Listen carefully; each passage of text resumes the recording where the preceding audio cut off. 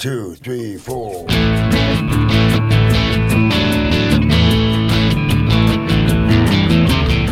You're listening to Felony Inc. Podcast on the Startup Radio Network.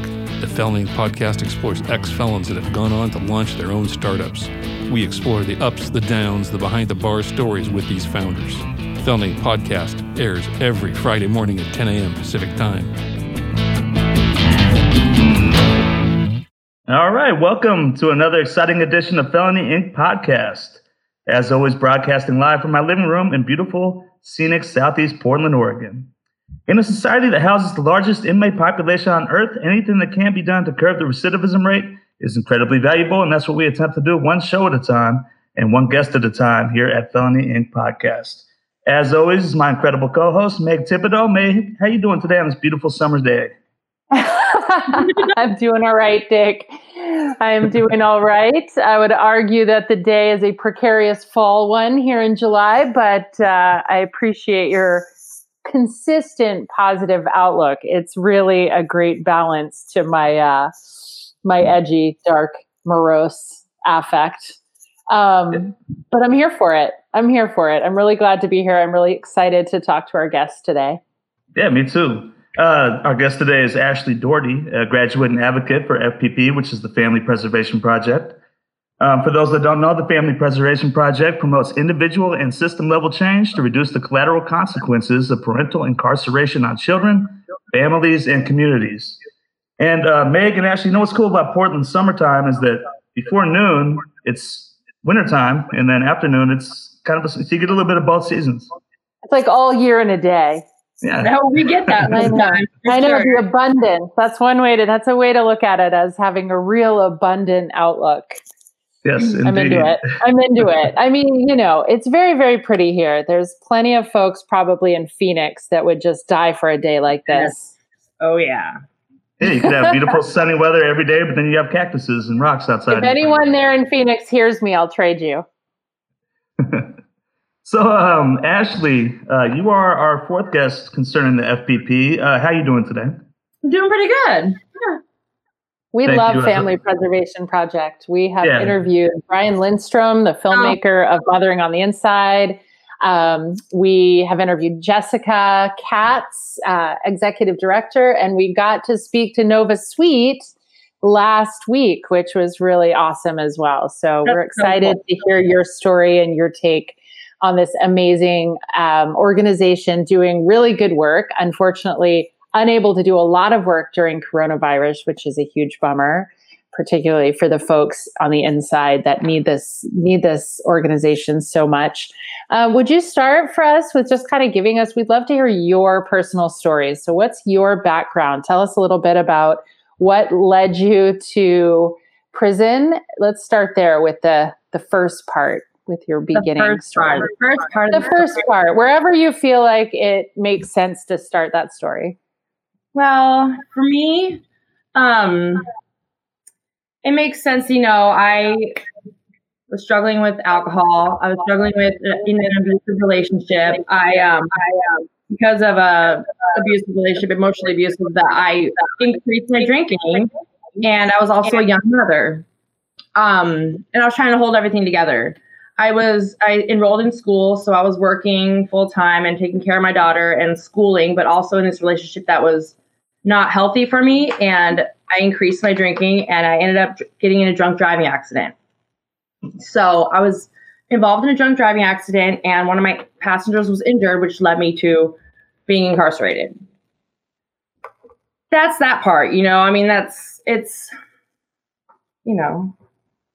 Then I actually, like, I kind of, you know, I sat in the county jail for a long time fighting, you know, trying to figure out what we were going to do with my case. And I ended up getting sentenced to 4 years for an assault within a drunk driving accident. So that's intense for an accident. That is intense. That's hardly premeditated crime. Yeah. You know, and at the time I have never, like, I didn't know much about the criminal justice system. I didn't know a lot about it. And I'm sitting there not knowing what, you know, what's going to happen or what things are going to look like. I have a 2-year-old at home, and it was the hardest thing because she was actually involved she was in my car when I was driving. And Did that increase your sentence? Well, that definitely increased. Like that made it, she wasn't the one who got hurt. It doesn't matter. But like, because there was a child in my car, that made it so much worse, because not only was obviously endangering my child and then but that made it so, according to the system, she was a victim of my crime. So, I wasn't able to see her for a long time. And like, once you get locked up, like, you're in jail for this amount of time. I saw her one time in those 9 months. And then the DHS was supposed to keep bringing her back, but there was a miscommunication between the systems, the DHS system and the DOC. They weren't connecting, and I never got to see her again until I got to prison. And I was at Coffee Creek in Wilsonville, but then I had to apply and then appeal they denied her because she was technically a victim. And that's a part of the system that really, really is more detrimental to the kids and the family, because this 3-year-old, she just turned 3, was like, didn't know why she couldn't see her mommy, and so I fought it, and I finally got to see her, but it was just like that whole big, huge wait time for a young person like that, when they just want to know how their mom is doing, or their dad, or their family, whatever. And so I just bring that in there because, these are 2 big, huge systems within our state. And you would think that because there's such heavy systems that they would be able to work together, but DHS was saying, yes, this child needs to see her mother. And then DOC was saying, well, she was a victim, and so it was like, finally I got to see her. And I guess that's where FPP kind of comes in. Was it once you got into FPP that they were able to facilitate you being able to see her and get the kinks worked out? How did that work? Well, because of the accident, her being in my car, DHS was involved heavily. And, I had joined, I was just trying to do anything when I got to Coffee Creek, and I realized I have all this time to do. What am I going to do? There's different ways to do time. That's for darn sure. You know what I mean? Like, and I was like, I just got to keep my mind busy, because I'm someone who just needs to, keep busy. So I joined a class. It was the Inside Out educational class. And that's where I met Jessica Katz. And at that point in time, I was dealing with the appeal of the visitation. So she just heard a little bit about my story, and she was like, I can help, because she knew about DHS. She was able to help me work with the DHS system. And so within that, it wasn't me getting into FPP that made me see her, but like meeting Jessica Katz, like she helped me work out the kinks, so that honestly, my whole outcome changed immensely. Like, I know that I was going to get visits without this program, because I am blessed enough to have family close by, and I live, right down the street from the prison, that my family could bring my daughter to see me once we were approved. But DHS at that time was still trying to terminate my rights. And so when I met Jessica and we started talking about the program, and then it was in that time period that I got to start seeing Sophia. Her name's Sophia. My parents were bringing her once a week. But then I was still dealing with this very traumatic DHS case that was ripping my family's lives apart, tearing apart everything about them, because they're very strict on who can be a caregiver for the child. And because my dad has a couple DUIs in his past from, years and years ago, they denied them being caregivers for my child, which is it's just lots of stupid in the system. But because of Jessica and the Family Preservation Project, because when you're locked up, you can't just pick up a phone call and call your attorney and say, hey, I'm going to push button 5 to, you can't just do that. I had my DHS caseworker trying to be helpful send me in the mail at prison a phone card. Now, you can't use phone cards in prison. Now, this DHS person, this caseworker, she had no clue. And that's where it's like, these 2 huge systems, they need to be working together. Like, she doesn't even know that they can't use but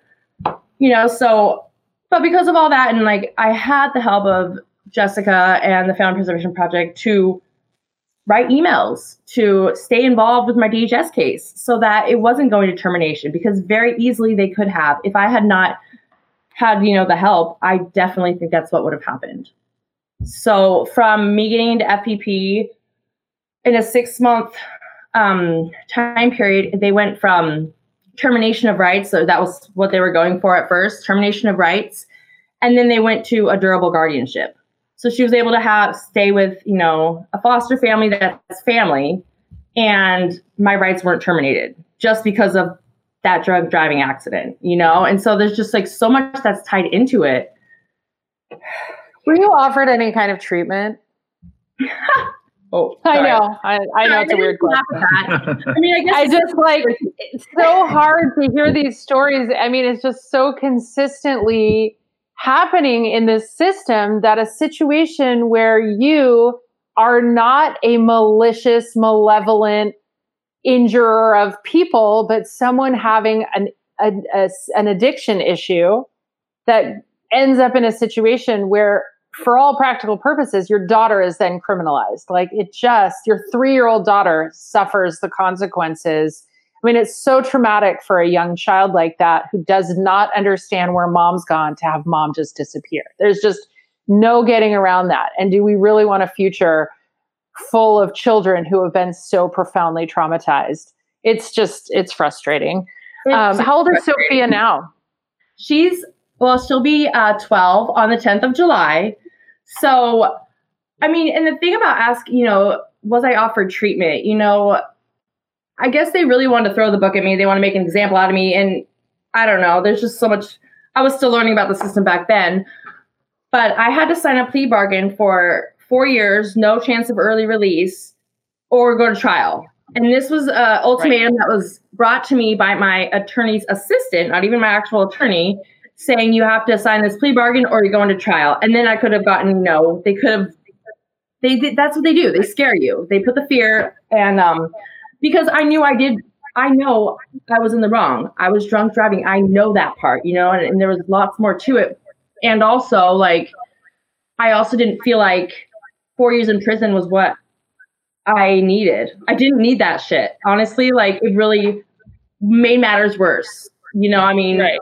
Prison does not rehabilitate and heal. It really doesn't, as much as people want to think, as much as I thought that that's what it was for before I got involved with any of this. I was like, yeah, people go to prison to get help. I was at the signing of the plea bargain, and I had written a letter that I wanted to read to the judge just so they could get a little bit more. All they know is, they could only see what was written on the paper. It was what I was being charged with, and, and the ugly parts of it. And so I basically wrote a letter spilling out my heart saying, I understand what I did was horribly wrong, and I am willing to, I want to take responsibility and all that. And also I would love to have a chance at getting early release with treatment. I was like, I really want to get the help. I need the help, and I want to be a mom to my daughter, and I want to have a chance at being home to her before she's 6. Because at that point, she would have been 6. And I was begging for AIP, alternative incarceration programs, so that while I was incarcerated, that I could get treatment, because they have some treatment programs there, and then potentially be released early. So after I finished reading that letter, the judge said, well, you definitely need to get help. You're going to prison and you're not going to get early release. You're probably always going to be a drunk, and your daughter will probably end up being a drunk just like you. Wow. You're like, kid you not. And I was taken aback, and I was literally, my jaw was dropped. I'm like, a judge to say that to a person? And so that's definitely had a fire under my butt for a long time. And it's really cool because my daughter knows that story. And I mean, it's just the horriblest thing for a judge to say that someone's kids. But here's the thing. Lots of kids whose parents go to prison, you know what? That's intergenerational incarceration. Sorry. And it does happen. But for you to say that I'm probably always going to be a drunk and my daughter will too, and you're not getting out early because, why waste it on you? That was, as devastating as that was, I've never forgotten that. And I'm never gonna let that be. You know what I mean? I'm never gonna let what they said dictate where I'm gonna go in my life, or my daughter for that matter. There's a way that something like that can motivate some of us to do even better. So thank you to that judge. Also, that level of jaded, cynical misery has no place in the world of helping and healing human beings. It just doesn't. It's so, so unfair.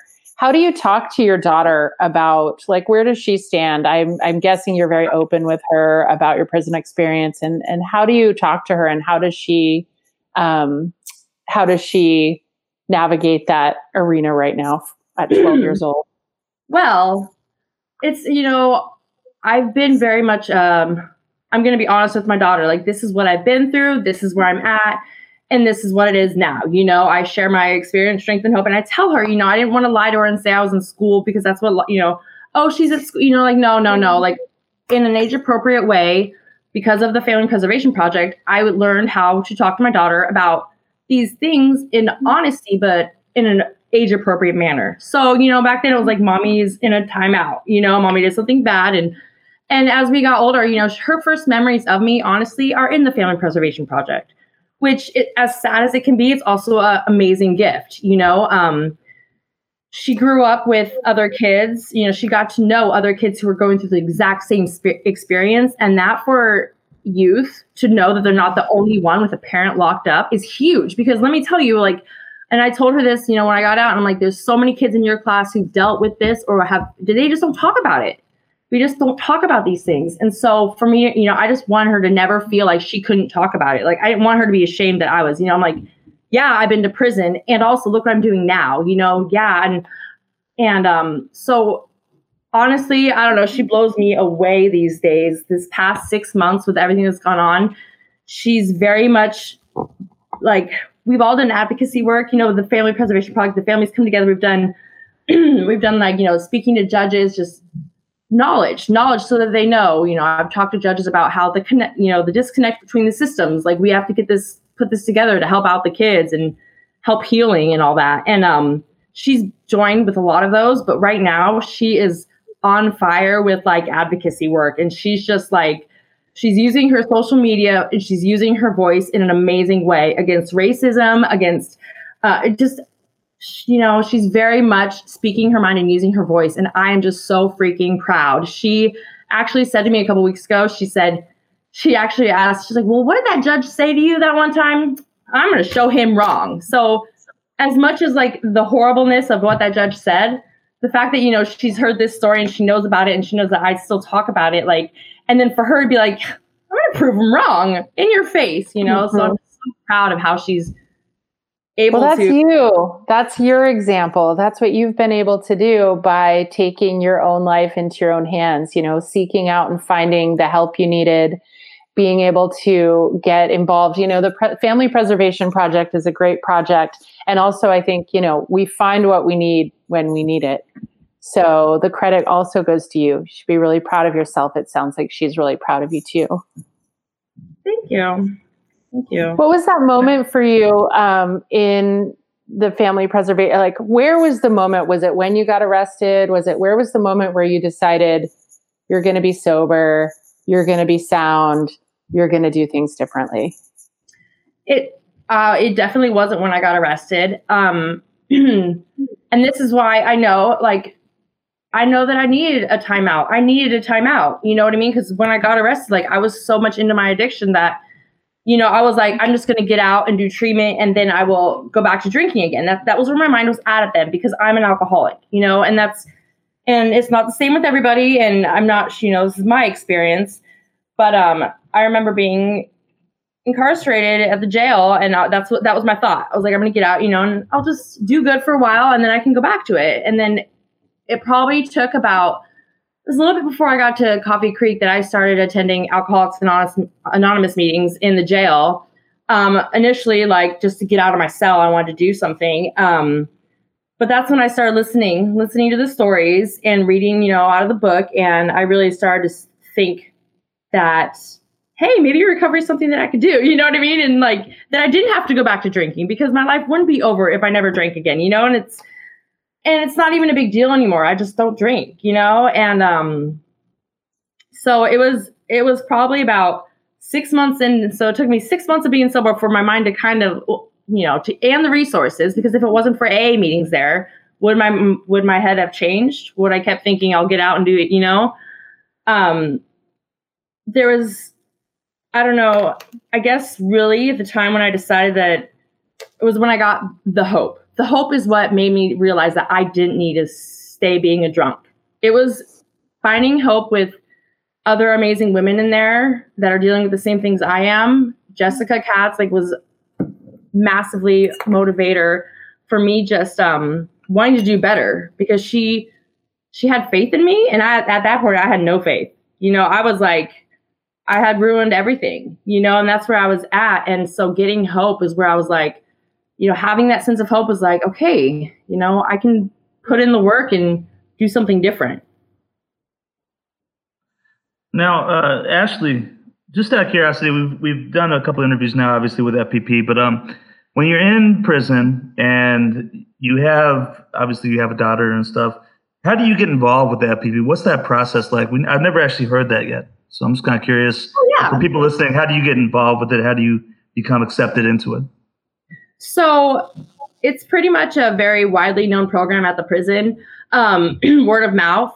There's a lot of women there and they talk to each other, and that's really how people hear about it. And then, since I was pretty fresh at Coffee Creek back then, when I met Jessica Katz, that's the first time I had heard about it. And then you do a little application, and it depends on if you have, how much time you have left, if you have good behavior. There's different guidelines, because lots of people want this, lots of people need this program, but we're only, the inmates call it the 1% inside of Coffee Creek, which is super hilarious. The 1% is the Family Preservation Project, because they get free calls and lots of visits. And oh, nice. Yeah, and yeah, the 1%, exactly. And so I remember not knowing if I was going to get in, and applied, and I knew other people had applied, and it was just like sitting on pins and needles, but they go by different things. How much time you have left, how much DHS involvement, if your family really needs the help, because while my family was very much involved and I was getting visits without FPP, but I wasn't getting the DHS support and the help. And so there's different things weigh out differently. But it's an application. And then, but Jessica's pretty amazing. Jessica and all the women there are pretty amazing at picking out whose family is going to need this the most. And that's hard. That's hard. You can't, we all need it. I don't know. I can't even say that. How do you even pick?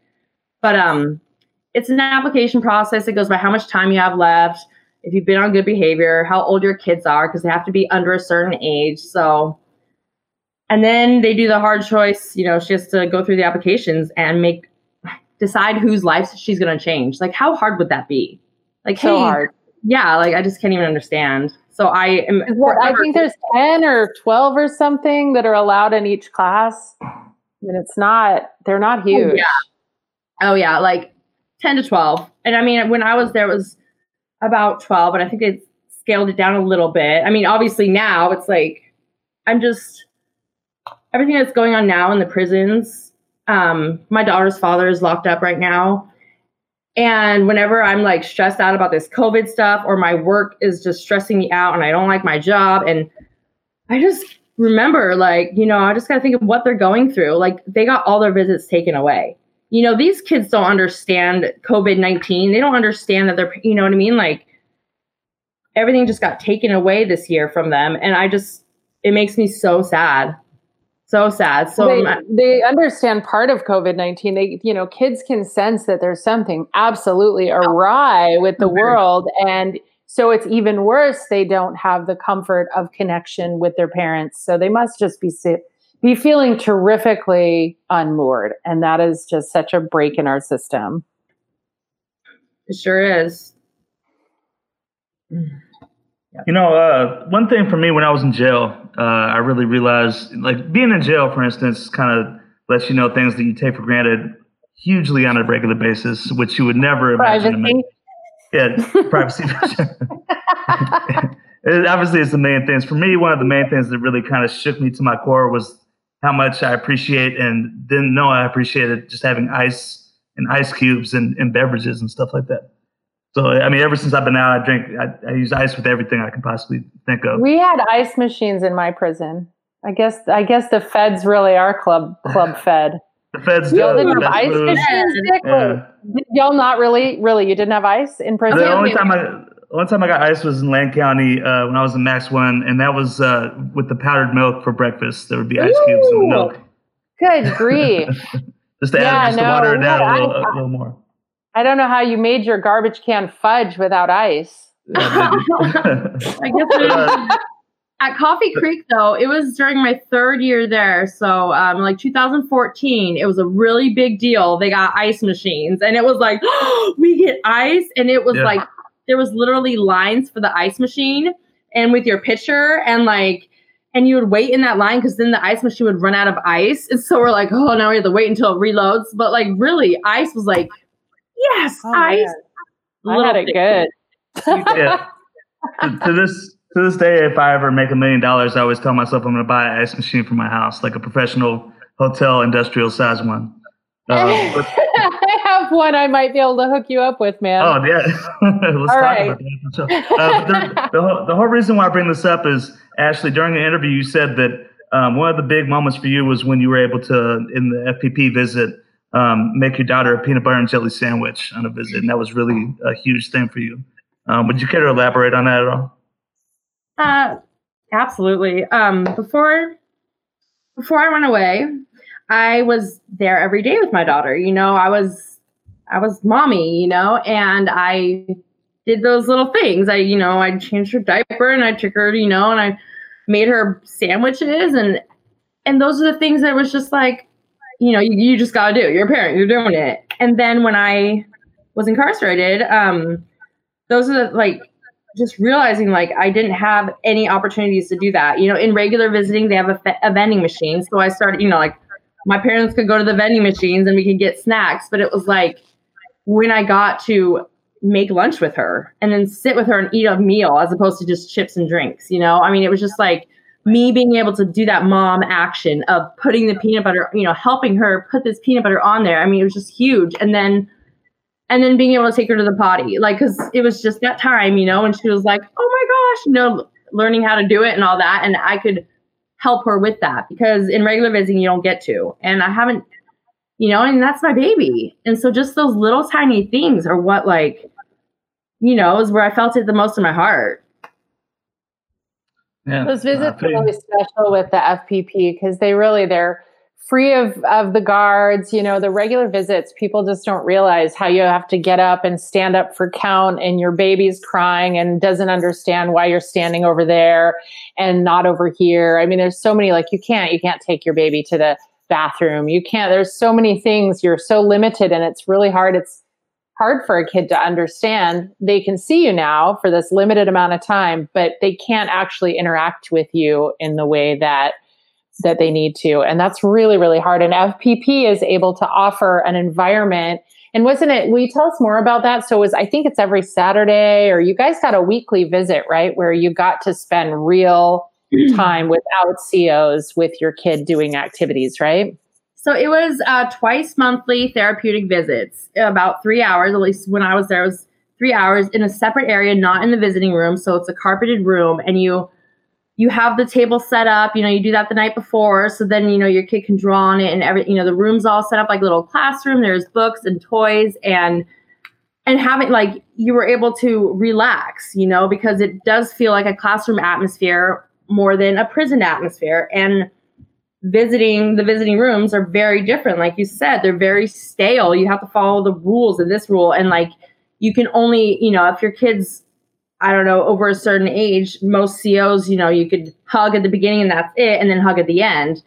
And your kid just wants to be with you. You know, they want to hold you, and I want to hold her. And FPP, you were able to do that. We could lay on the floor on blankets and read a book, you know, and so it was every other Saturday. And, you know, and those kids, like, they look forward to that. And us moms too. But I mean, I'm more about like how my daughter was able to look forward to this awesome visit and have that time, because you can't, honestly, in my opinion, there's no healing that's going to go on in visiting rooms in the prisons. At least not with children, because children can't let their walls down when it is that atmosphere. And, you know, I don't think so. Not from my opinion. I think that having a space where you can cuddle or you can cry and be okay.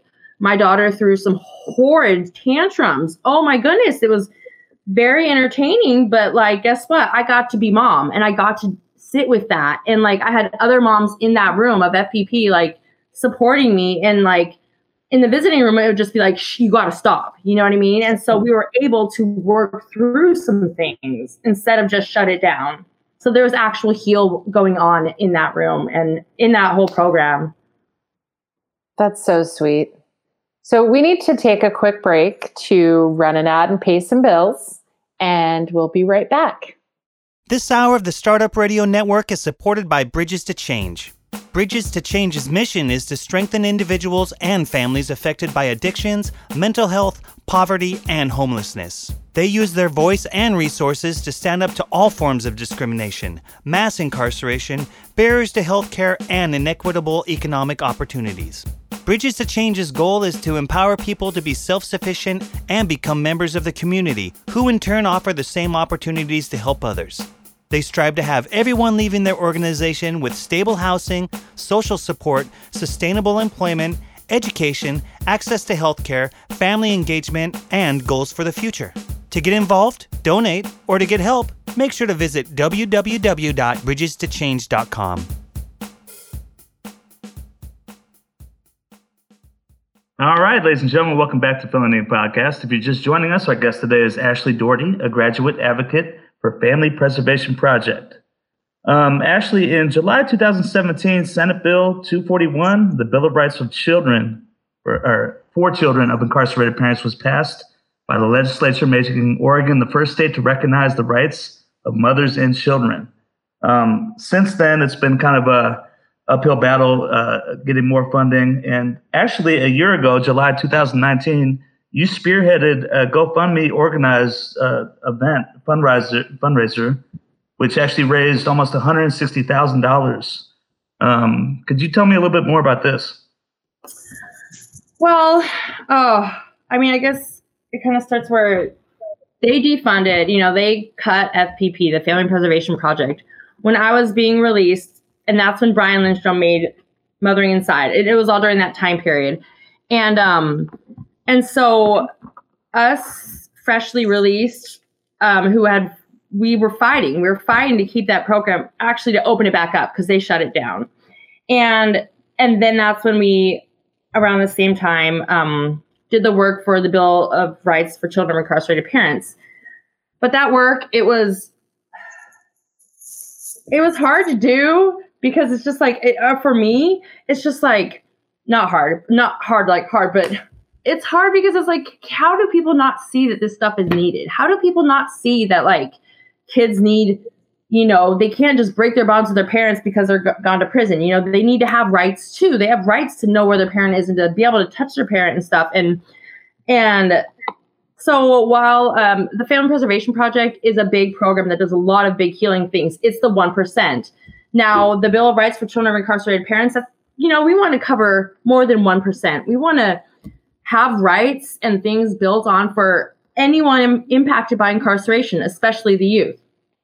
And so, going to the legislature and sharing our experiences and our children's experiences, to make change for other kids, that was huge. But like I said, for me, it's just like, how do you not see that these kids deserve this? But, the work's hard because you hash up your old stuff.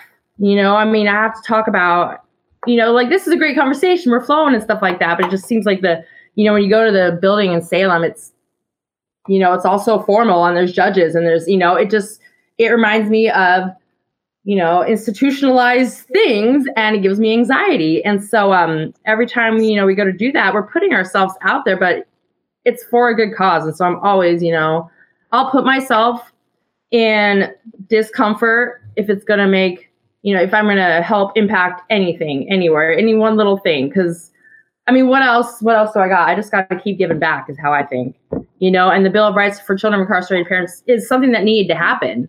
And the actual changes going with it, some are slow, but the work is moving, and we just got to keep working. Absolutely. So you've so far raised $158,000. I didn't even talk about that. I'm sorry. And then, okay.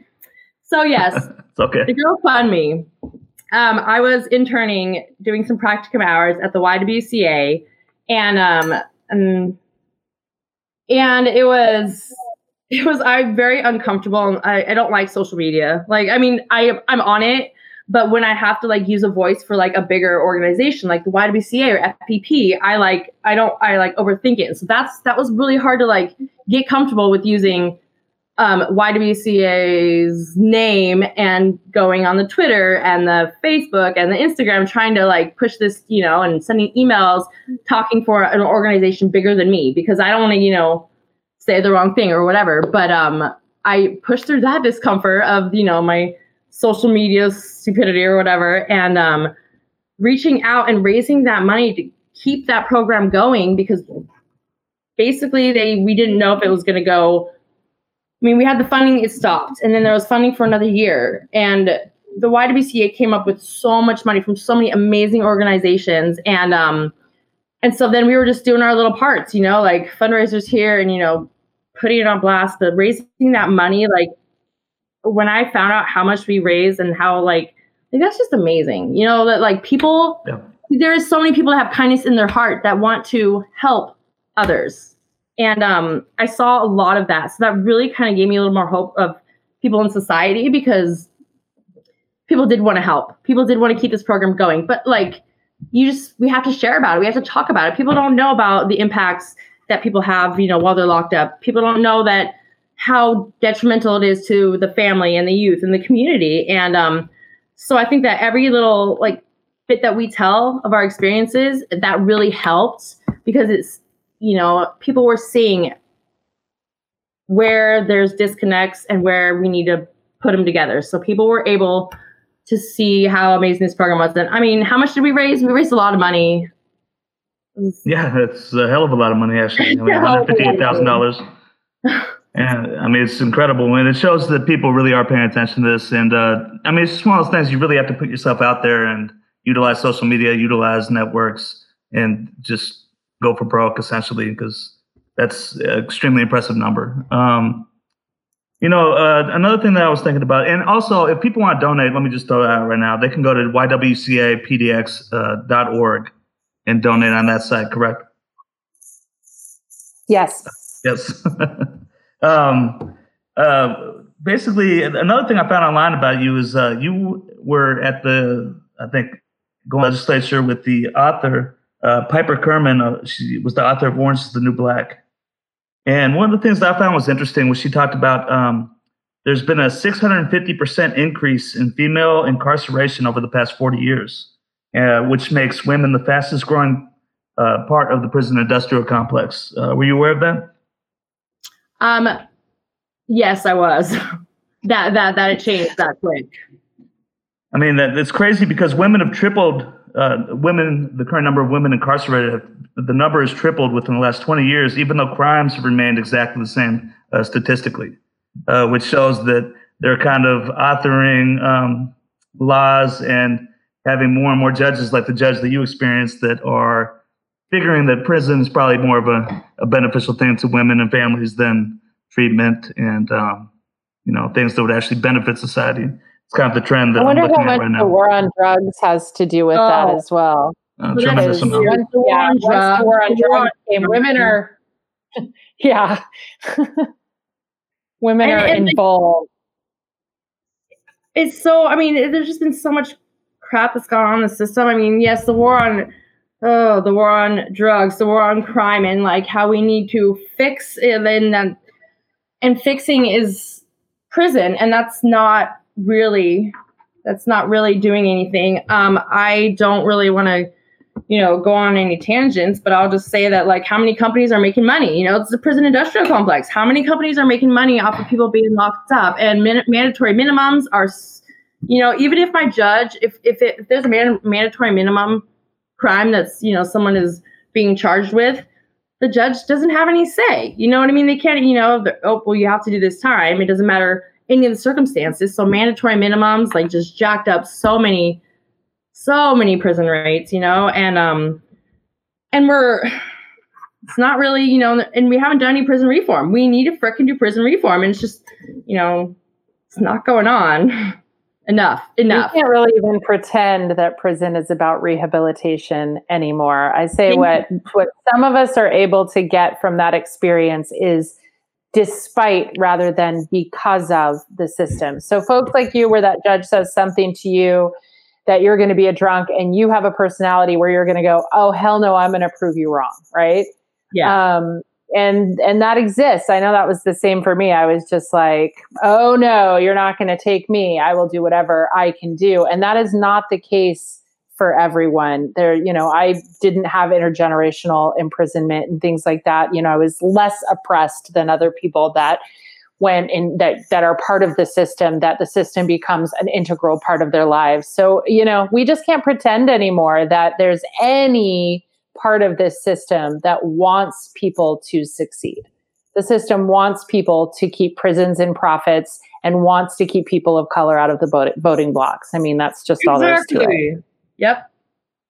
So what's cool about Family Preservation Project is they have chosen to focus on the children, which engenders compassion in a way that helping criminals just doesn't seem to do for people. People are really under the impression that if you let everyone out of jail, the streets will be riddled with crime, when in fact, if you reallocate those funds to treatment for the mass amount of addiction, poverty, classism, racism, all of the different things that we have plaguing our society, we would likely have a lot less crime. Attack it at the root. Yeah, it's like, I don't know. And I've watched, Brian Lindstrom has the other documentary, or a few other, but Alien Boy, I watched that. Oh, Alien Boy. I watched that, and I watched it just a few weeks ago when it was aired, and that hit me very hard. And I knew what it was about, and I have heard about it, and I've always wanted to watch it, but I watched it, and it was just a few weeks ago, and it just hit me so hard because of where we're at right now in our country, and for I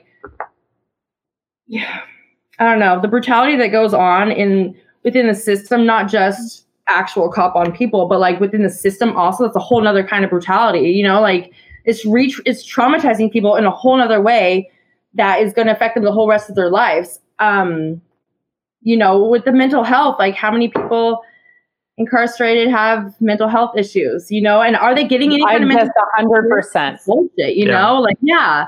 If you don't have mental health issues before you go in, which you probably do, you're going to have mental health issues when you come out. Absolutely. And that definitely my anxiety definitely, quadrupled while in there. And it's something that I've had to keep on working with. And it's not easy, now I can only imagine for people who are with more severe mental health issues, because prison is going to exacerbate it that much more, of course. And then they're going to be released onto the street where they don't have any resources because they weren't able to heal and build resources while they were locked up, because all you're doing is being caged. That's just, you're being warehoused. People are being warehoused, and we're paying for that. And traumatized. Absolutely. Right. Yeah. It's not a helpful system. And it's just, the lie is right in our face, that we're being told that this actually helps with crime rates, but the statistics very clearly say it doesn't. The outcome very, very clearly says it doesn't. And the system is set up actually so a few people get rich while costing the people and the taxpayers. What is it? We just looked at it the other day, Dick. It's is it trillions? I mean, it's just utterly fucking insane. Absolute wealth that is going somewhere other than the help and health of our people. Yep.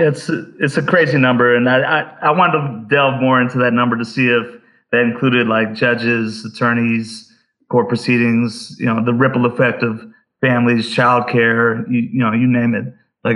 It's probably if you really were to take everything. Yeah, that's what I'm saying. If you really were to take everything into consideration.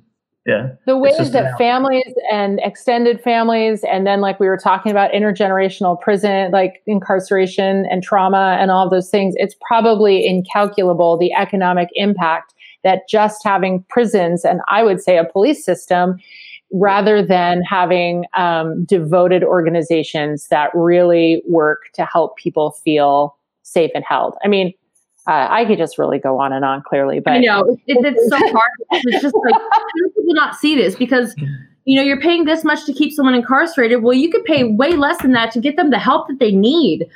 Right. But our system is like, no, let's lock them up, and it's fear and racism and classism. Fear, exactly. It's very, very clear that it's about keeping people oppressed. So I feel really grateful that we're living in a time where folks are standing up for that. So there is hopefully hope. Yes. Yeah, it definitely appears that there could be a light at the end of the tunnel or on the horizon right now, at least. And it might not be a train. Yeah. Right. Let's hope not. I mean, who knows? But we'll see. Just keep praying that, it's going to keep moving in the right direction. And because, like you said, I myself was definitely, impressed in some ways, but definitely not nearly as oppressed as many of the people that I was incarcerated with. And I could see that. And, so I have, my privilege, and I was able to get, resources, and I had family that was helping out. And it's just, I was one of the lucky ones that, I don't know. The system is I just can't even. Sorry, the system is just so fucked up. So fucked up. It's why you tell your story. It's why we do what we do. It's just the hope is that enough people can hear enough stories from people that they relate to, that in our case, the people with the wealth and power, privileged white people, when they look at least our white faces, maybe they say, oh, wow, those people are kind of like me, right? Maybe if someone like me is in prison, maybe I can have compassion. And that's so upsetting that it's so hard to have compassion for folks that might look different than you. But we all know the stories and narratives that have been systemically, in brainwashed into us that, well, you should have thought of that before you committed a crime, or whatever the narratives are that people have ingrained. It's so much easier to discount entire populations of people than it is to wonder if the bad people, quote unquote, bad people might actually be like you, right? People so badly want to insulate themselves from feeling that they are part of a problem. And of course, that's a problem. But, with more education and the ability to have compassion, to hear stories from people that they like and can relate to, I think it's really powerful, powerful work. So I'm sure glad you're doing it. It's helpful. It means something to tell that story. Thank you. Because that's the one thing I got a lot of, because I am not ashamed. I'm not scared to say, yeah, I've been to prison, and because I've gotten so much people like, oh, you've been to prison? Like what? Because somebody who's smiling, a white, pretty, you know what I mean? I don't know, yeah, anyone, so that's actually a big piece of it is, I'm sharing my story because I also have friends who were incarcerated and they don't talk about it. It doesn't get talked about. We keep it quiet. You know what I mean? We don't talk about it in public. So, I respect everyone's how they want to do it, but this is how I need to use my experience. I need to do it like this because yes, I've been to prison and oh my gosh, people are like, oh, I wouldn't expect you. What does that even mean? Someone like me? What does that mean? But we know what it means. Yeah, we know what it means. Yeah.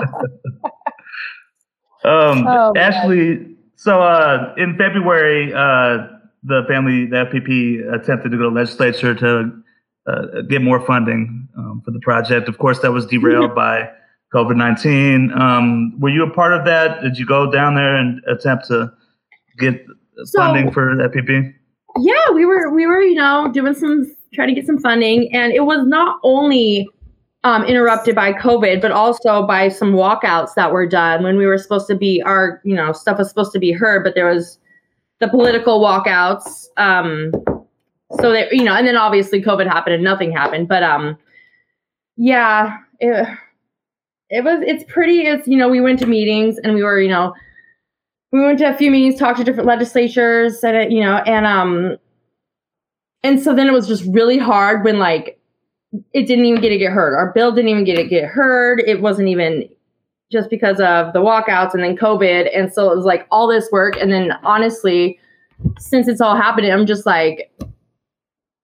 I'm just so sad for the families in there. And that's all I could think about when I'm like thinking about this. I'm like, and now what? What's going to happen? Are we just going to keep having to fight? I was really hoping we were going to have, this bill. It was looking pretty good. It was going to have, more than 2 years of funding, which is what it's been every 2 years. So we keep going back and having to fight for it. But it was going to be, I think, 4 or 8 years. It was like, cool, we're going to be able to sit down and breathe for a second on this actual topic and go do other advocacy work. You know what I mean? And go do bigger stuff.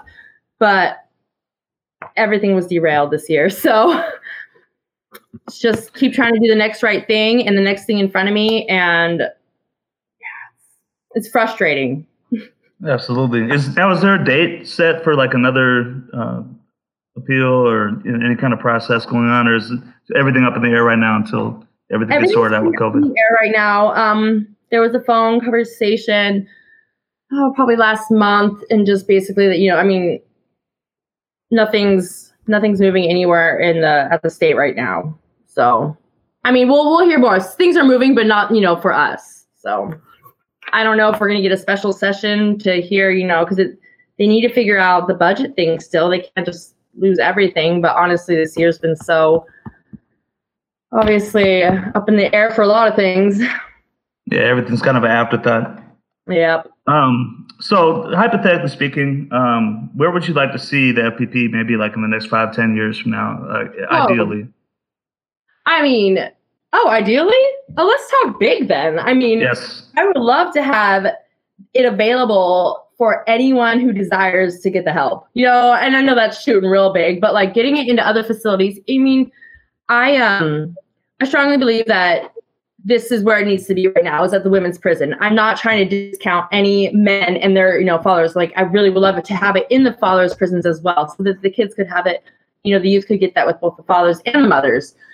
But I really would love, I'll be graduating. And so before, 5 to 10 years, I will have my master's and I will be able to go into the prison and do the thing that was so amazing for me, for someone else. And I want to be able to do that instead of a group of 10 to 12. How about a group of 50 to 100? And maybe not all this, just like bigger capacity. But really, it would be cool if prison reform started to work out. And so maybe we could, this is where I love FPP and it's needed because our incarceration rates are horrid.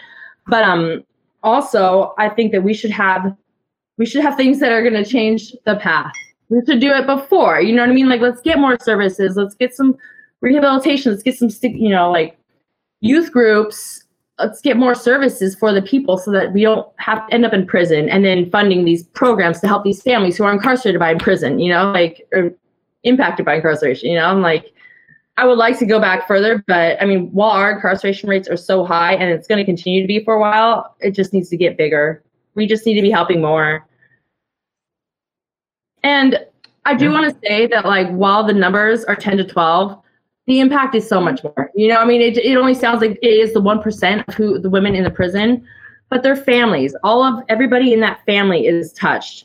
My family is my mother and my dad and the other grandparents and the foster parents and then also it trickles out more to the community. So just needs to, just more people to help. I just want to help more people.